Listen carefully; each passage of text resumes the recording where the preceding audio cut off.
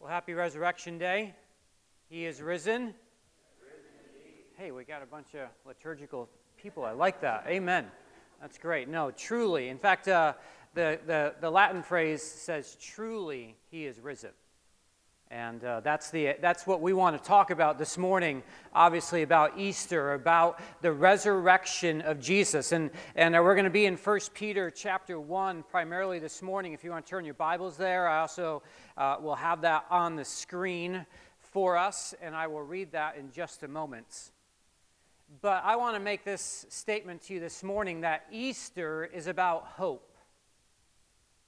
And not mere wish fulfillment, but a certainty of something that happens in the resurrection. There is a shortage of hope in our present day. And hope is the passion that we have in our hearts for life. It is the inextinguishable flame that gives hunger for relationship, for meaning, for life. Hope is that thing deep inside of us that enables us to move on and the ability to go forward in our lives.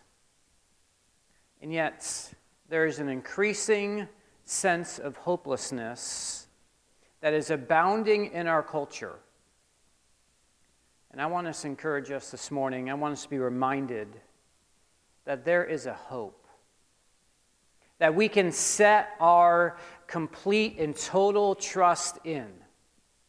That will actually change the way that we can live this morning together. So 1 Peter chapter 1, verse 3, Peter says this. Praise be to the God and Father of our Lord Jesus Christ. In his great mercy, he has given us new birth into a living hope through the resurrection of Jesus Christ from the dead, and into an inheritance that can never perish, spoil, or fade. This inheritance is kept in heaven for you, who through faith are shielded by God's power until the coming of the salvation that is ready to be revealed in the last time. And in this you greatly rejoice. Father, as we unpack these few words this morning, we need the power of the Spirit to impress upon us not just the meaning but the significance of these words that Peter has written for us.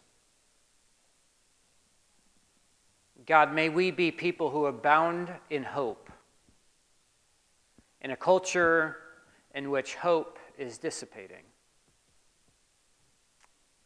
Because we want to be a people that give witness to a new world, hope of resurrection. We ask these things in Jesus' name. Amen. Easter is all about hope. For at least 2 centuries, last 2.5 centuries, the Western culture that we find ourselves has been animated by this powerful idea that we would continually progress more and more and more. That the human race was inevitably moving towards a world of greater safety, greater prosperity, greater freedom. In short, there is just this overall belief that every generation of human beings would experience a better world than the previous generation. In fact, you can look at studies that they did about 50 to 70 years ago now, where it was overwhelmingly 80% of parents believed that the next generation of their kids would have a greater life than we did. In fact, how many times have you heard that idea throughout our American story that we want to leave the world a better place for our kids? We would do everything for our kids. We want our kids to have a better life than we did, right? And that's not wrong. But where did that come from? Just this idea of Western culture that we are continually getting more and more advanced. That science would free us from the superstitions of the past. And to be a better future. But if you look at the 20th century, World War I came, World War II came, Vietnam came, Korea came, Iraq came, and guess what happened to all of that hope? It began to be eroding in our culture where the hope began to go down. And what has been happening in the last 20 years is that these people have been trying to revive this hope. In fact, one atheist has written a bestseller. I have this on the screen for you. His name is Noah Harari. Has written a book called Homo Deus, which is the Latin meaning God is, or man is God. And he wrote this. He says, at the dawn of the third millennium, so 2000, humanity wakes up to an amazing realization. Most people rarely think about it, but in the last few decades, we have managed to rein in famine, plague, and war.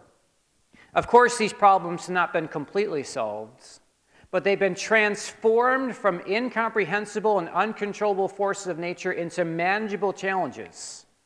We don't need to pray to any god or saint to rescue us from them. We know quite well what needs to be done in order to prevent famine, plague, and war, and we usually succeed in doing it. What is he saying in that quote? That if we wake up and just begin to look at the history of the world, we are actually getting better and better and better. We can deal with all these problems better today than we did in the past. And we should be abounding in hope in this reality.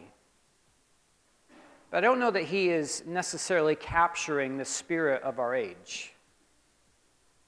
Interestingly, from 1988 to 2008, that time when the hope began to get revived, people like him writing and thinking through this, the number of people in America who took antidepressants rose 400% in that decade. To right now, 1 in 6 Americans take some sort of psychiatric drug. And I just been doing some research, but there's been a 34% increase in medication since the pandemic. I'm not against medicine. In fact, if you need medicine, I want you to take it. That's not my point here. You understand that?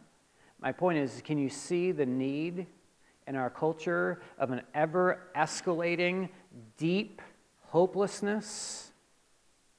There's a growing pessimism about the future of our children. As long ago, about 10 years ago, there's another poll that said that we are under 50% of parents who believe that their kids are going to have a better life than they did. This loss of hope has been fueled by all sorts of things. But let me just ask you, what are things that have, in our culture, that have brought on and bred this deep hopelessness? What is it in our culture that we are a people that are growing in despair? What is going on in our culture that's causing that? You guys got any ideas?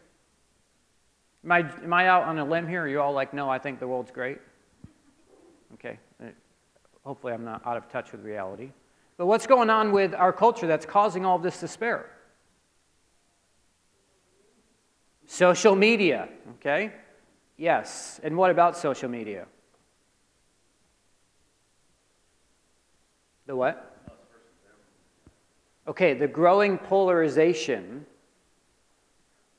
of what the social media platforms are doing to us as a people. So there's no longer a common core of what we believe is common good that we're working around. In fact, that common goal of what we want for humanity is growing further and further apart, which is causing more and more fighting and disunity. Great. What else about social media? It only shows what? Well, amen. No scale of reality. Mm-hmm. Say again? Disembodied, yes. You can't, yeah. Very good. Too much politics in it? Yeah. Social media it's interesting, like, these people in the Western culture believe that technology and science would actually save us, right? And now I can be on a phone, which I did this week. I was talking with a pastor in Seattle, and I was talking with 6 pastors in Sierra Leone, West Africa, and I'm kind of right here in the middle in Chesapeake. We're all on a phone praying and talking about 1 Corinthians together. Isn't that amazing? But that technology is also destroying us. The very thing we thought would save us is actually the thing that is dividing us and producing this despair. This has nothing to do with climate change, the never-ending possibilities of international terrorism, the pandemics that are going on in our world. And all of this leads to what I want to write to you, a secular writer who is responding to, like, Harari and people who have written like him. He makes this point. He's actually not a Christian. But he says this, the progress that has been demonstrated in these books, he's saying, cannot identify, though, why there is such profound discontent, depression, drug abuse, despair, addiction, and loneliness in the most advanced liberal societies. Did you catch that? He's like, sure, we can send food anywhere in the world and make people have food and not have hunger. But in these Western liberal advanced societies, you can't explain why there is all of this despair. And he says, as we have slowly and surely attained more and more progress, we've lost something that undergirds all of it, meaning, cohesion, and a different, deeper kind of happiness than the satiation of all of our earthly needs. Isn't that amazing? That's a secular writer. Saying that for all of the advances and all the hope that we thought we would have, there's still something deep, deep down that we can't explain why it is still there. And we live in this age. You and I are a part of it. And I want to ask this question. Can you feel that spirit of the age in your hearts?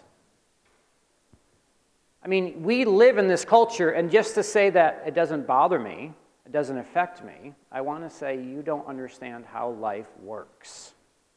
It does affect you. It does influence you.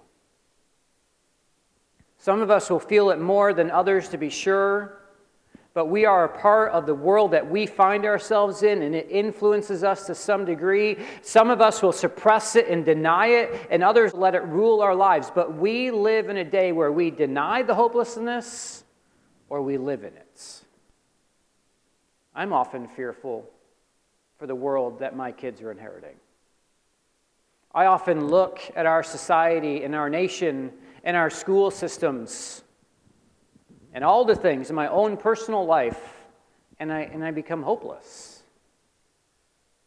This isn't just attacking us. The mental health of our teens and our kids in schools are desperately growing as well. I was talking with some teens just this past week, and they're like, I don't even want to have kids. Why would I want to have a kid and bring them into this world? This is a teenager. There is a hope, though, to battle this anxiousness.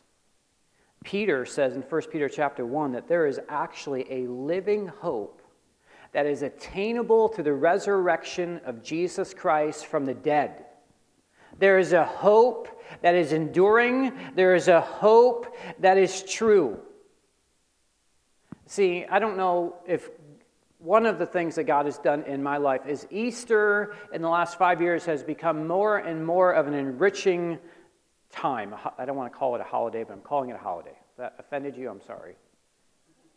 But the enrichment of what Easter actually means since the death of Shelley has actually become more and more real in my life. The hope that we actually have is true, it's living, it's enduring. And this hope that you and I have is not what I want to call mere wish fulfillment, as in, I hope I get a new job, and that will give me some more money, and that more money will give me more opportunities, and more opportunities give me more meaning. It's not, I hope I win the bracket challenge. I'm down by 1 point. Hope is something you set your sights on that allows you to move forward with your life with joy and contentment. And it breeds excitement to keep going. The church that Peter is writing to, you read the rest of the letter, and they're going through intense trials and sufferings. Far beyond anything you and I are experiencing today presently. And it is this living hope that is what is fueling these persecuted Christians who are under great extreme trial with the excitement of what is ahead that is fueling them to actually be the people God has called them to be.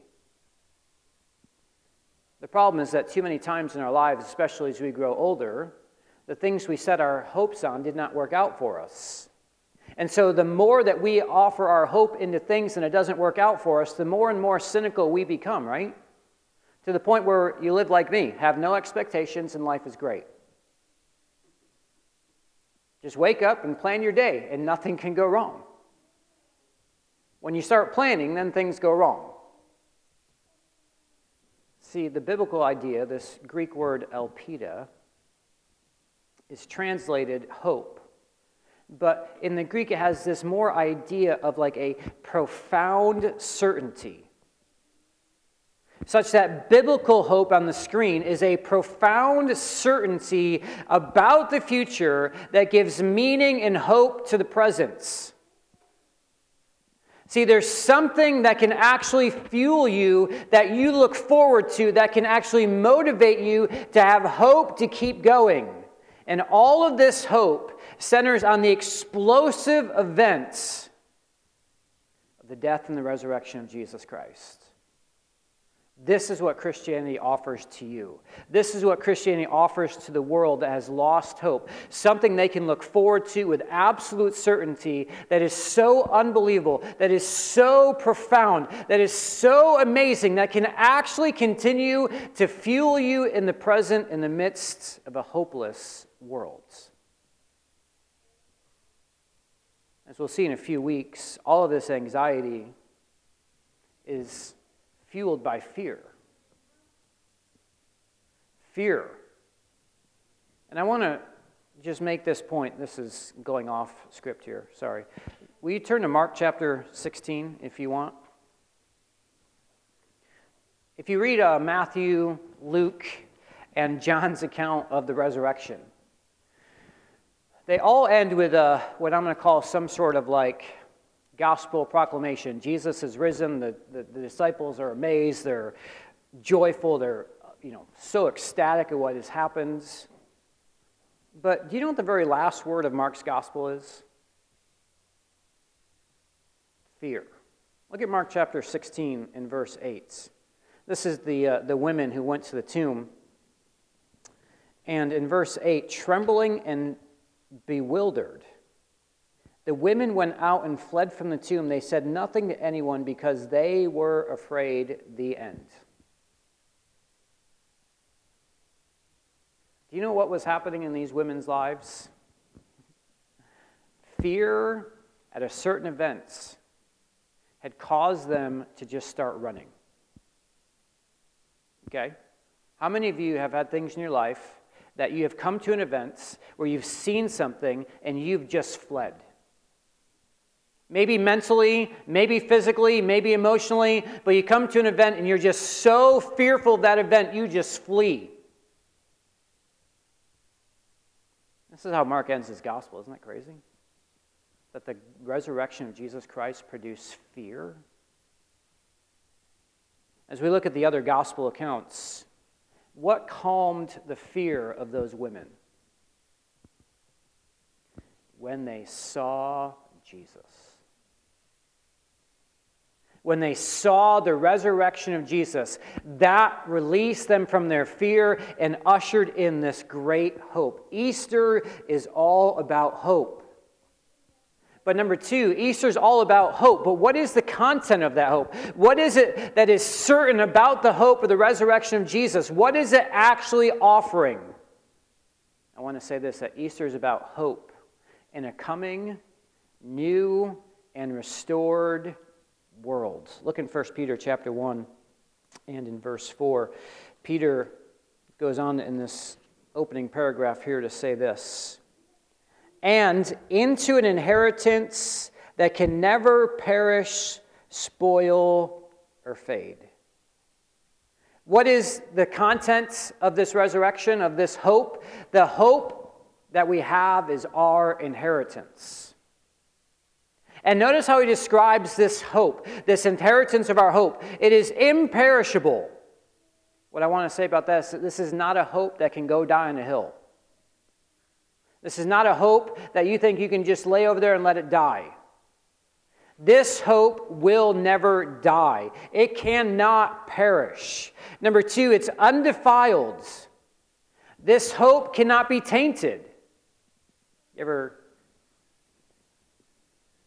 I don't know about you, but do you like mixing foods together? Like when I was a kid, they'd always tell me, they'd be like, I put onions in, I don't want it. Well, you can't even taste it. You ever heard that? I'm like, well, why'd you put it in there? If you can't taste it, don't put it in there. Make it feel better.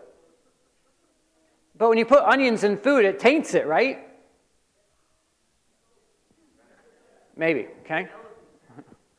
There's lots of tainting in foods that people should never do, I promise you. But the idea of this inheritance is that it's beautiful and it's amazing, and nothing can actually taint it. Nothing can change it. It is so enamored with grandeur and so magnanimous that nothing, even onions, can ruin. And why can this hope never go downhill, and why can this hope never be tainted? Because where is it kept? It's kept in the heavens, which maybe reminds you of Matthew chapter 6. Store your treasures where? In heaven. Why? Because moth and rust cannot destroy, and thieves do not break in and steal. The very fact that this inheritance is kept in the heavens, where nothing can taint it, nothing can steal it, nothing can take it away from you, fuels the hope of the Christian that through the resurrection of Jesus, we have an inheritance. Maybe we should think a little bit more about this inheritance in the sense of this. If I were to ask most people, what is the inheritance that Jesus offers us, what would the answer be? His presence. Good. What else is the inheritance that Jesus offers us? Salvation. Heaven. Place in the kingdom. Good. Eternal life. These are all part of our inheritance. But notice something very significant about this inheritance. It is kept where? In heaven. But for how long? Okay? Notice the rest of the passage. This inheritance is kept in heaven for you, parentheses, who through faith are shielded by God's power until. This inheritance is kept up there with Jesus. He's protecting it. He's ensuring nothing is changing it. Nothing is tainting it. And it is yours, and it is, we'll see in just a minute, you cannot lose it. And it's there until the coming of the salvation that is ready to be revealed in the last time. What am I saying? I'm saying your inheritance is kept in heaven, but only for a time. And then Jesus comes back. He's going to do what? Grant you that inheritance. That inheritance is a physical new world in which God fully dwells with his people. This new birth into God's new world gives us certainty about our future inheritance, that Jesus is going to bring it to us. I don't know if you ever had to wait for a present. Someone promised you something was coming.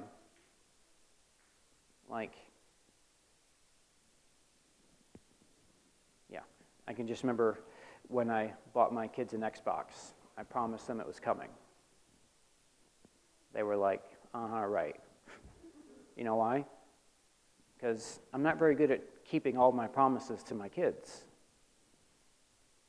But there's something about this expectation of something beautiful that someone's bringing to you that you can't wait for it to be brought. And if Jesus himself is the one who's bringing you this inheritance, when he comes back to this earth, it should excite us that one day there is a new restored world that Jesus is giving us as an inheritance. When you look in the Old Testament and you understand inheritance, one of the primary means of inheritance, when Abraham passed his inheritance on to Isaac and so forth all the way down, when parents, dads would pass on their inheritance to their oldest sons, you know what the very first piece of inheritance that was offered to them?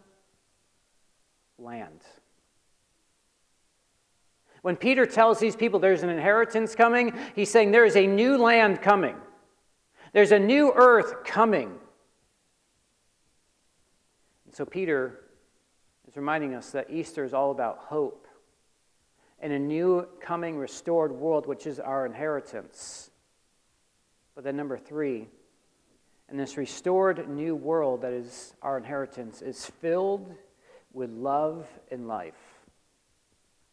This last phrase that Peter goes on to talk about in 1 Peter chapter 1, verse 5, who through faith are shielded by God's power until the salvation that is ready to be revealed in the last time. Okay, that phrase is just crazy. When is salvation coming? When is salvation coming? The last time. What's the last time? When Jesus comes, right? This is when all the world is actually going to be completely saved. This salvation is going to free us. It's going to actually save us. It's going to keep our bodies from ever experiencing sickness or decay or disease or death ever again. This salvation is actually going to free our emotions so that we will never have anxiety or fear or worry or anger again. And this salvation that is coming is going to then actually breed within out of us relationships of love and of life. See, in this day, when the salvation is coming, God's love is going to flood the earth as the waters cover the sea. And that love will permeate the entire creation such that every person will not only experience the full love of God, but will radiate that love to everyone. And think of this new world that is actually coming. Not only was it this, that I will never harm, do evil, or do violence to anyone ever again. How many of you are sick of hurting people you love? How many of you are sick of being on the other end of people you love hurting you? See, what we all deeply long for is to love fully and freely to others and to receive love fully and freely from others. And this is what God is coming to save us for. See, God is saving us from ourselves. God is saving us from hell. God is saving us from our sin. God is saving us from the devil. But not only is He saving us from something, He's saving us to something. And He's saving us to a world where everything you've always wanted will actually be true. And I promise you, what you really want is not the biggest house and the nicest car. What you really want deep down is meaning, relationship, and to have people who know you and to be known. I was talking with Jen about this yesterday. I said, isn't it just weird, like everything we want is so hard to believe could actually come true. Do you understand that clash? That deep desire for everything inside of you that is sad to come untrue? Everything that is deep inside of you that is filled with evil and you're so sick of dealing with and feeling all that hate and evil and harm from others, you just want that gone. But isn't it hard to believe that one day that'll actually be true? Church, there's a salvation that's coming in the last day. That'll be a day of love, a day of life, a day where you will actually experience what Paul calls life that is truly life. What is Easter? It's a day of hope, of a future inheritance of a new world where God is going to come and dwell with us so that we can experience His love and His life and actually be filled and be able to have relationship and love with everyone who follows Jesus. So I don't know where you're at this morning. Maybe you're having a rough go of it. You're not feeling very hopeful. Maybe your job is not what you want it to be. Maybe your marriage is struggling. Maybe your kid is rebelling. Maybe you've had friends stab you in the back. In all of these times, we tend to lose hope about the prospect of the future. But the hope of resurrection of Jesus Christ from the dead demands that we view things from a certain angle. The resurrection demands that we have belief and faith of a hope that is coming, that is ours.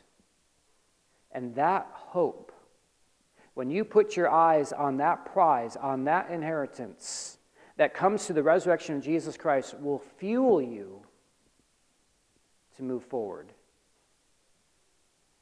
Or, as on the last slide, C.S. Lewis says, there are far better things ahead than any we leave behind. Father, thank you for a few minutes to think through these powerful words from Peter about our hope. And may we be like the women this morning who may be walking in fear, running in fear, turn our eyes to the living hope, to the living, resurrected Lord of the worlds, knowing that one day we will receive our inheritance of our salvation in a new world where you will dwell with us. And because of that certainty that we have, may we be people who abound in that hope today. That we could actually, in a sense, stand out, not just for the sake of standing out, but to show the reality of what Jesus has done. And we ask these things in Jesus' name.